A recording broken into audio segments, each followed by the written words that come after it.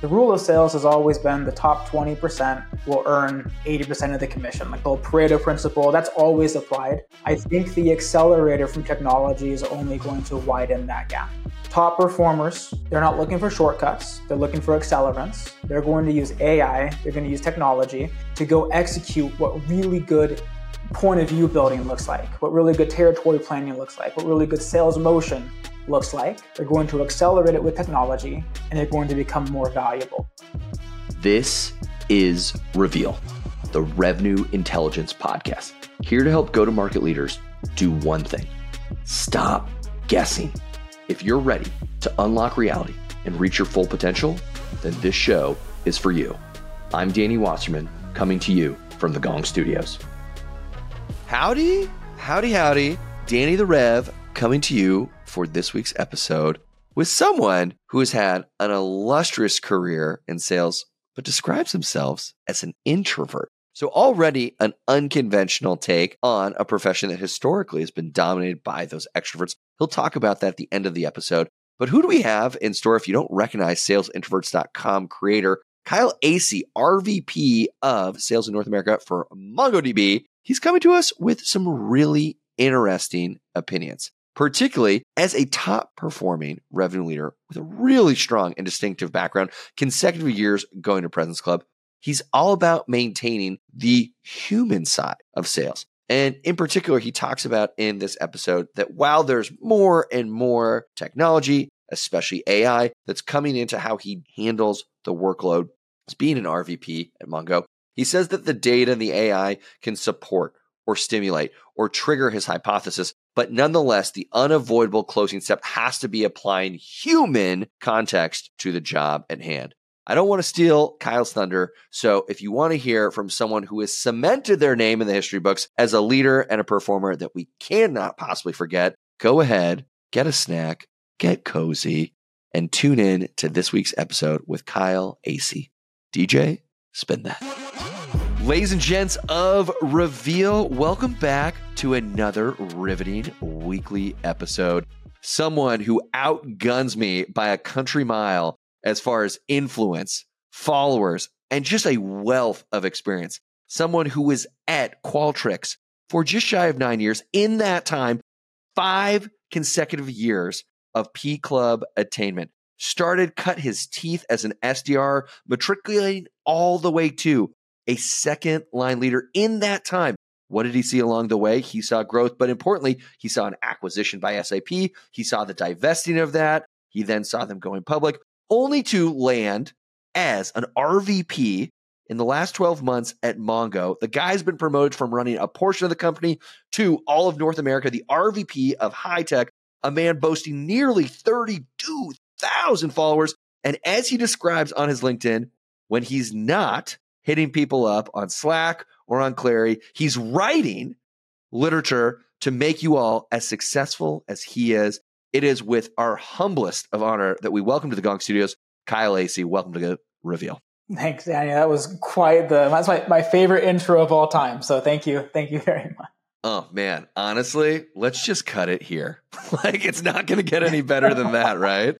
Kyle, you come on the heels of an episode we recorded a few months back with your colleague, James Underhill. And for listeners that missed that episode, James is the Senior Director of RevOps and Strategy over at Mongo, so a peer of Kyle's. And one thing, just to jog your memory, it was riveting to hear James, in his approach to standing RevOps on its head, talk about at Mongo, culturally, you guys really lean into this idea of revolutionizing your roles. And Kyle, what I find so fascinating, given your perennial track record of indisputable success and stuff that you've published on SalesIntroverts.com. So listeners, if you want to see more of Kyle's stuff, that's where you can go. You're doing a lot, in spite of all the pressures that you feel, whether it's at Qualtrics or Mongo, to maintain vigilant commitment to the humanizing aspects of sales and sales leaderships, which is not always the case when Wall Street or investors or leadership internally are demanding excellence and at no cost. We must succeed. Well, talk to us a little bit about how you balance who we're working with internally inside the four walls of organizations, which are human beings. Let's start there.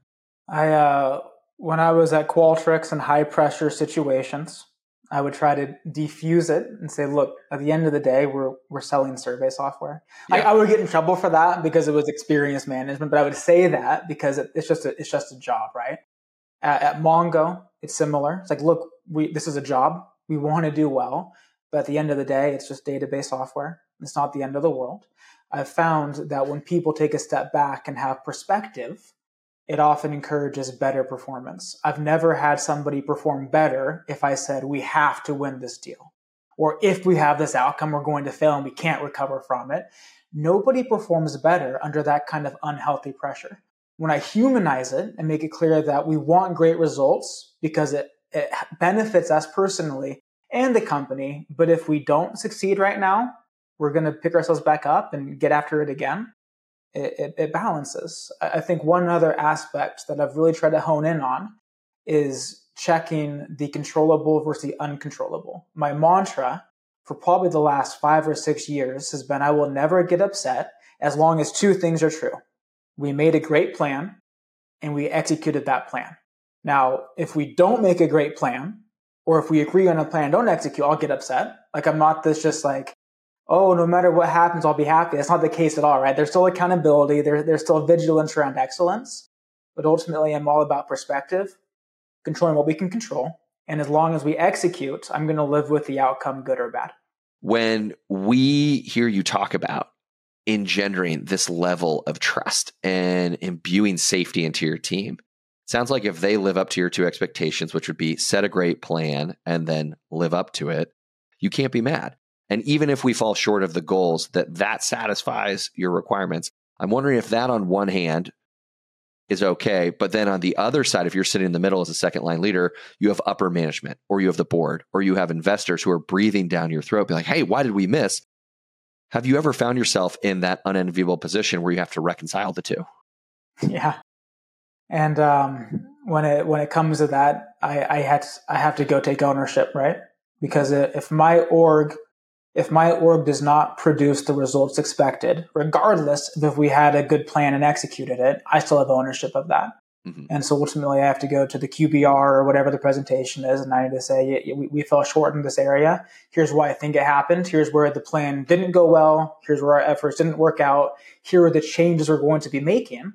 But the reality is I've been lucky to work with really, really good leaders in my career. And so even when we fall short, as long as I'm coming to the table with, hey, here's a diagnosis, here's what went wrong, here's our plan to improve in the future, here's what I expect to happen, they're like, all right, let's roll with that. I would imagine it's very, very different if I were to show up and say, I don't have a plan, we failed, and I'm okay with it. That would probably be a very different conversation. But I need to give a lot of credit to the environment I've been in with really great executives and senior leaders that when we do fall short, they have a similar mentality of, well, what's the plan to improve? How are we going to course correct? And then they give me the autonomy to go execute and turn things around. Really refreshing just to hear that there's accountability up and down the chain of command. There's accountability for your team to follow the plan that's agreed upon. And then even in spite of that plan, if it's a failure is probably too strong of a word, but you still exercise the accountability with your leadership. That's fantastic to hear. Want to talk a little bit as you maintain this vigilance in preserving the humanity of sales in spite of the incredibly fierce and high pressures that you contend with. Well, does the application of technology, does that give you any breathing room to exist in this high pressure environment? And if so, how do you balance the utilization and adoption of technology, but not over-rotate so far in technology adoption that it, again, gets us back into this dehumanized state? Yeah, technology. I love data. I love systems. I love process. I love scale. But if there's one thing I've learned in sales leadership, it's that every point of data has context that is not represented in the data. And so what I'm really careful to avoid is making decisions based on what I see in data. For example, I might see data that would suggest a rep is lazy or a team isn't being developed. I cannot go roll out new processes, new decisions, performance management just based off of that hypothesis. And so my rule is data can be used to get a hypothesis. It cannot be used to finalize a decision. So I get my hypothesis, then it's on me to go get context from people to either prove or disprove the hypothesis and then make the decision of how we're going to course correct. As data serves as the genesis for your hypothesis, but then you complement that, we'll say, initial conjecture with human context. There's a lot of paranoia going around in the world of sales and just B2B in general. What is the balancing act of AI? And will it supplant and replace a lot of our jobs? Being so data-driven yourself, where do you address those legitimate concerns, and what is the party line? Maybe not for your employer, but what is Kyle's party line, if you're at liberty to share, how we can responsibly integrate AI alongside the human dimension of the context you talk about? I might be completely in denial. I probably am. I do not think that there are any shortcuts, though, for successful sales. I do think there are accelerators. Mm-hmm. I think there are ways that we can significantly decrease the time to value or improve our speed for getting insights about an account. So what I think that means is the rule of sales has always been the top 20% will earn 80% of the commission, like the old Pareto principle. That's always applied. Mm-hmm. I think the accelerator from technology is only going to widen that gap. I think top performers, they're not looking for shortcuts. They're looking for accelerants. They're going to use AI. They're going to use technology to go execute what really good point of view building looks like, what really good territory planning looks like, what really good sales motion looks like. They're going to accelerate it with technology, and they're going to become more valuable. That's going to be the cream of the crop sellers that are going to absolutely dominate their peers. I think there are going to be pretty good performers that are going to try to replace a lot of what they do with AI and technology, but they're not going to be accelerating what best-in-class sales looks like. They're just going to be leveraging technology. They're going to do okay. And then there's going to be the performers that really do nothing with technology and they don't run a great process, and they're going to struggle. And I mean, for however long sales has been around, there have been people that have struggled and have lost their jobs because of it. I do think, though, that the gap between a top performer and a bottom performer will get wider as one party accelerates and one party does not. Whether or not that means a reduction in sales force, at some point maybe, but I do think there will always be value for people that understand the human elements of sales, and a massive advantage to those that can accelerate everything they do in sales with the use of tools that are being created right now. You talk about AI and technology being the catalyst for even more pronounced stratification between the winners and the losers in sales.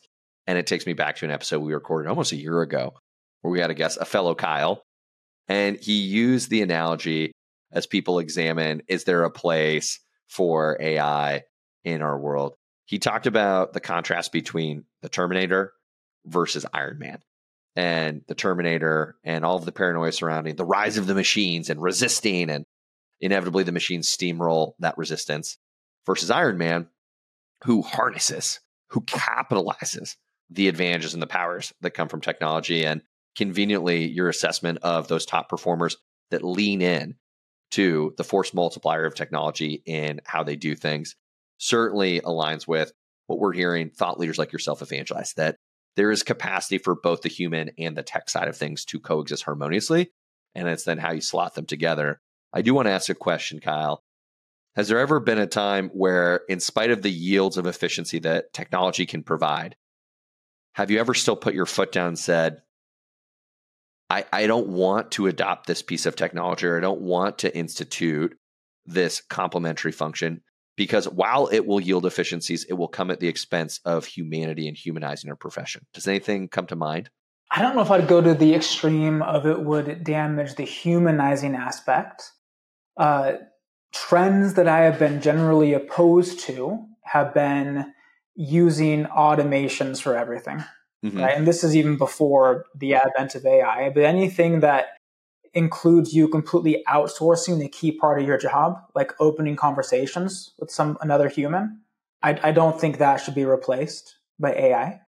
From a practical standpoint, even use cases like account prioritization. I think requires a human element. Because while there's certainly advantage to highlighting accounts that have a high propensity to spend based on all the data that AI can pull in and crunch against your company's ideal TAM, there's still the element of, as a seller, how well do you understand that company? If you actually go land a conversation with their CFO and CEO because the AI told you was the perfect account for your business, and then you're like, well, I don't even know what this company does, then that's a missed opportunity, right? And so it goes back to, while AI might get me to a list of likely great accounts much faster than I would have gotten to with my old method of hand scrubbing thousands of accounts, it shouldn't completely replace the human element of, okay, but what is my level of familiarity as a seller with this account? Yeah. Does it actually make sense to go after just because AI told me it was the highest propensity account? Just one example of that. Really solid answer. So, Kyle, one thing I'd love to hear your thoughts on, because we've discussed there are ways where we can over-rotate in the use of technology and lose sight of, as you described, the data catalyzing a hypothesis, but the human context then informing your conclusion or decision-making process. On the flip side of that coin, well, we as human beings, we understand that we have conscious and unconscious bias. That is part of the human psyche. And I'm wondering, with people management, it's hard not to succumb to some of those biases, but can we actually get in front of those tendencies by complementing what is inevitably a byproduct of human psychology with the data more impartially or objectively informing how we coach reps? You can, as long as you go in the right order, because data by itself does not help you prevent bias, I don't think. If I have a bias towards a rep or towards a leader, I can look at a set of data and I can find some way to validate the bias that I have, because bias is that strong. So what's important to do is to actually decide well in advance of a quarter, a year, whatever it is, what are the objectives, what does good look like, and how are we going to measure that? That way, when I go look at the data, I know exactly what I'm looking for. I know under what time period I'm looking for it in. And I can't have this, well, let me kind of evolve what I think good might look like to fit my bias that this is not a hardworking rep, or this is not an effective leader. If I don't decide ahead of time of looking at the data, my bias will still creep in.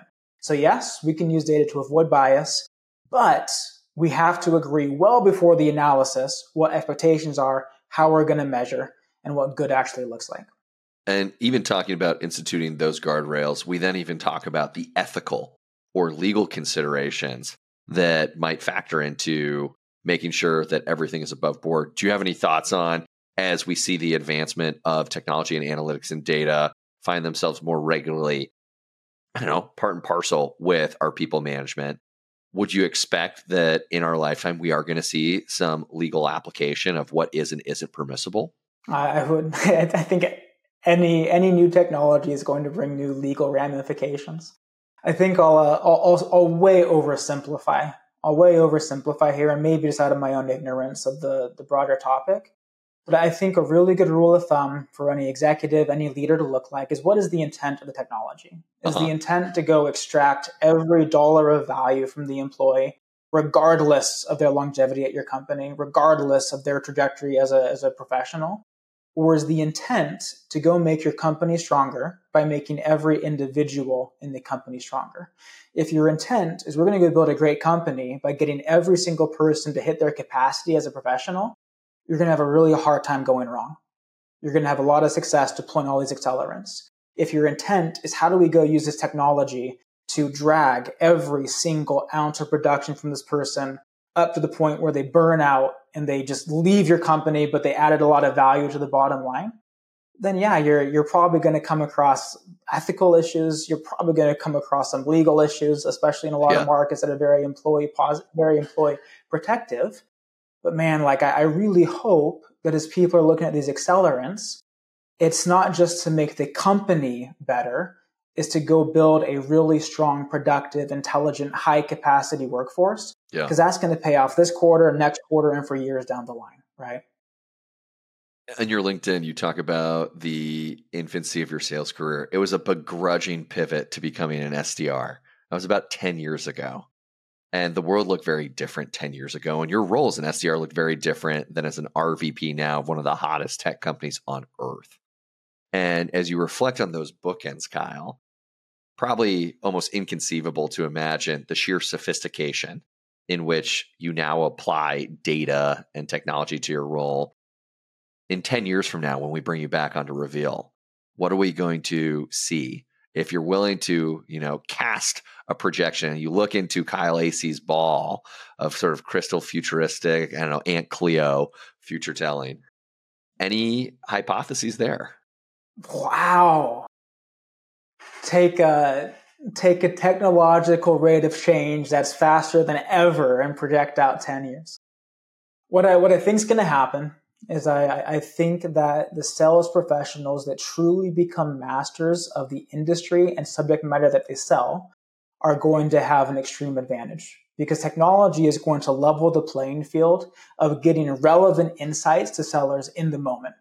Account level insights, persona level insights. And so where 5 years ago, if you just knew who you sold to, their general priorities, their general problems, you could do pretty well. The sellers that are going to excel 10 years from now are going to understand the problems and personas so deeply that even when the other competition is pulling up their AI sponsor, their AI generated insights, they're going much deeper in a real human conversation around the emotional elements because they understand it themselves. They're not just regurgitating scripts that are put out by a really smart bot that is all the right things to say, but it's missing that connection. So I don't know what technology will look like even a year from now, much less 10 years from now. But I do think that the sellers that really get a deep understanding of the human element, who they sell to, what emotionally motivates them, and can speak intelligently to that, are going to stand out regardless of technological progression. Well, as you think about the added complexities, the speed at which we'll have to sell, the depth to which we'll need to understand who it is that we're selling to, technology sounds like is going to be the gateway to simply synthesizing those multitudes of dimensions that we're now expected to be able to ingest in short order.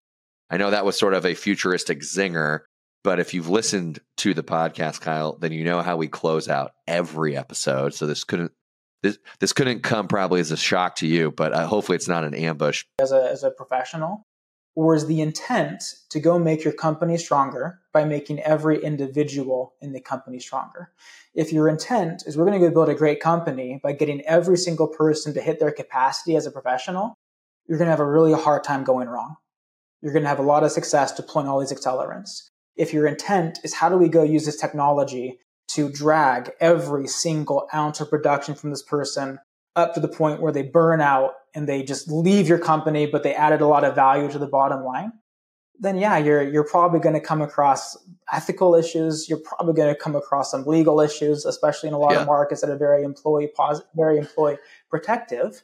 But man, I really hope that as people are looking at these accelerants, it's not just to make the company better, is to go build a really strong, productive, intelligent, high-capacity workforce. Because that's going to pay off this quarter, next quarter, and for years down the line, right? In your LinkedIn, you talk about the infancy of your sales career. It was a begrudging pivot to becoming an SDR. That was about 10 years ago. And the world looked very different 10 years ago. And your role as an SDR looked very different than as an RVP now of one of the hottest tech companies on earth.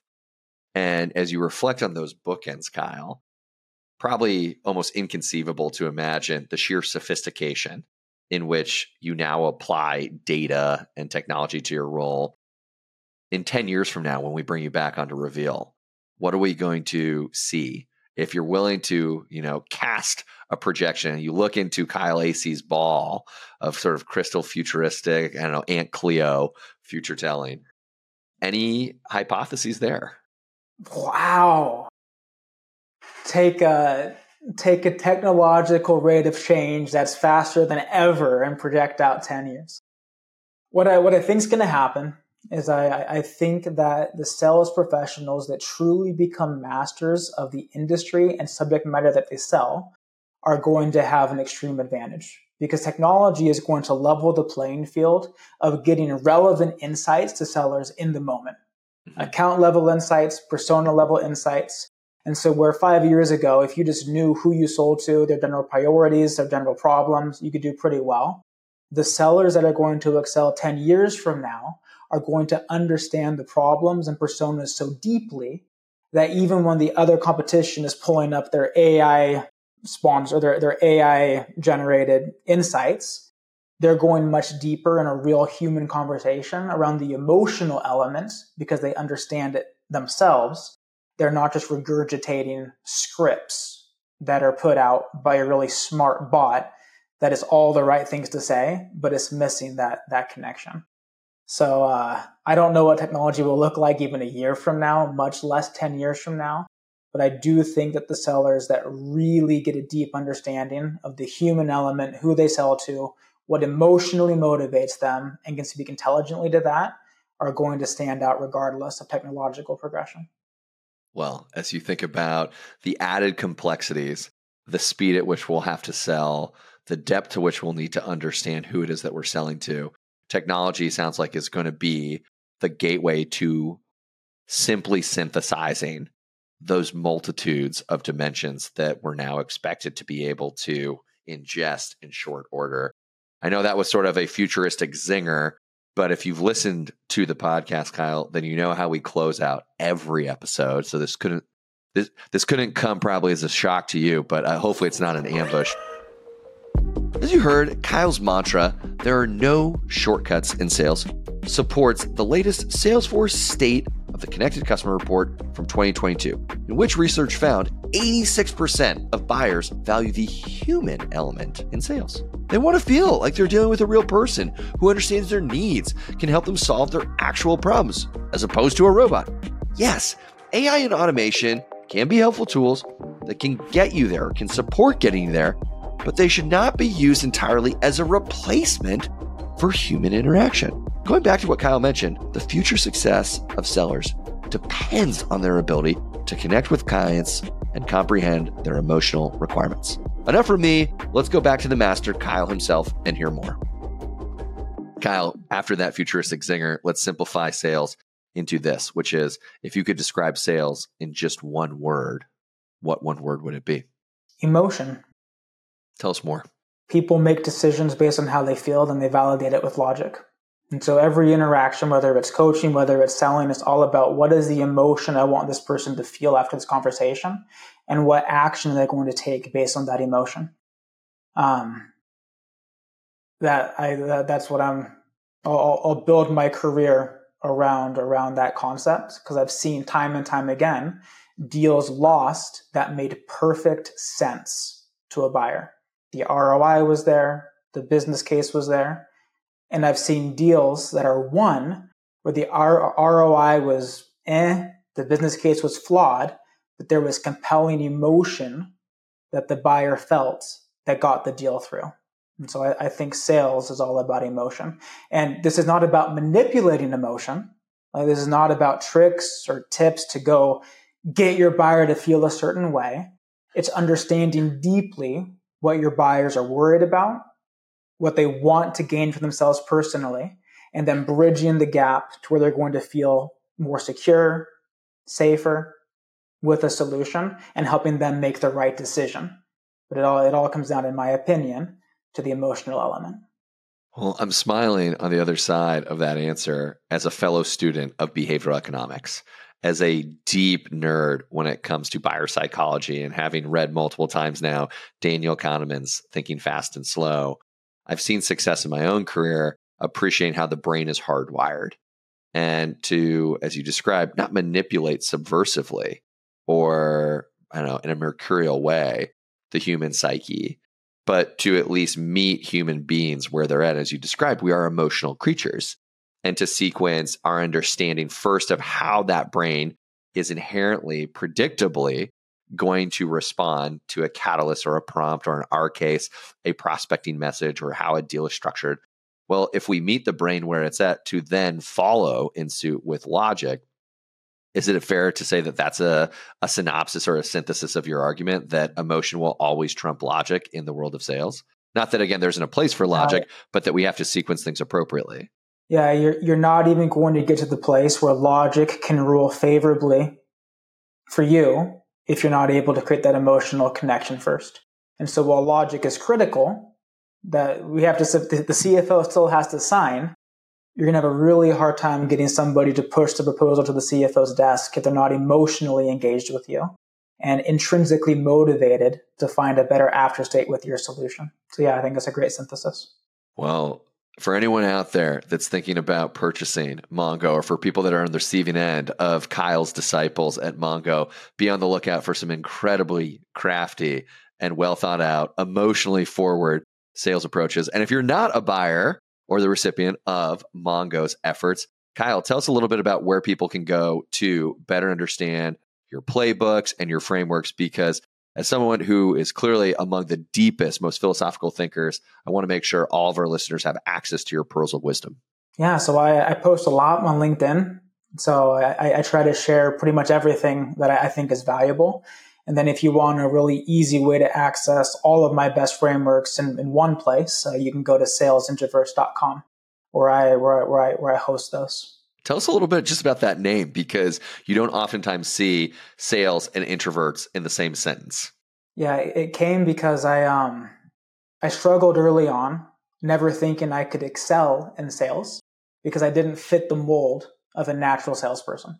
Very introverted, not one to get excited about dinner with executives or go out golfing with executives. And then I realized a few years in that I could have success, not despite of being an introvert, but because I'm an introvert. And so I chose that name because I want to encourage a lot of people that might feel like they're at a disadvantage because of their more quiet personality, that you're not. In fact, there's a lot of ways that you're at an advantage. And I want to help shine a light on the unique advantages that introverts have. It's not just the polished extroverts that are doing well in sales. Well, we started the episode talking about how your colleague James is standing the RevOps role on its head. And I just can't thank you enough for dispelling the belief, well, to be successful in this role, you look a prototypical way. You sound a predictably extroverted, I don't know, almost bravado-like way. And to open this profession, which is so invaluable as far as the lessons it provides its participants, to all different types of personas, introverts and extroverts alike, have equal footing and purpose in this role. So you're doing an amazing job of evangelizing sales to a broader swath of people, Kyle. I sincerely can't thank you enough. Thank you, Danny. I appreciate that. It's been a lot of fun. Well, you now know where to go to find Kyle Acee online. We're talking to Kyle, the RVP of high tech for all of North America at MongoDB. This has been an absolute treat, and I look forward to bringing you back for more deep philosophical future telling with Kyle Acee. Thanks so much, man. Thanks, Danny. Thanks so much for listening to this episode of Reveal. If you want more resources on how revenue intelligence can help you create high-performance sales teams, well, head on over to gong.io. And along the way, if you like what you heard, come on, give us that 5-star review on Apple Podcasts, Spotify, or wherever you may listen.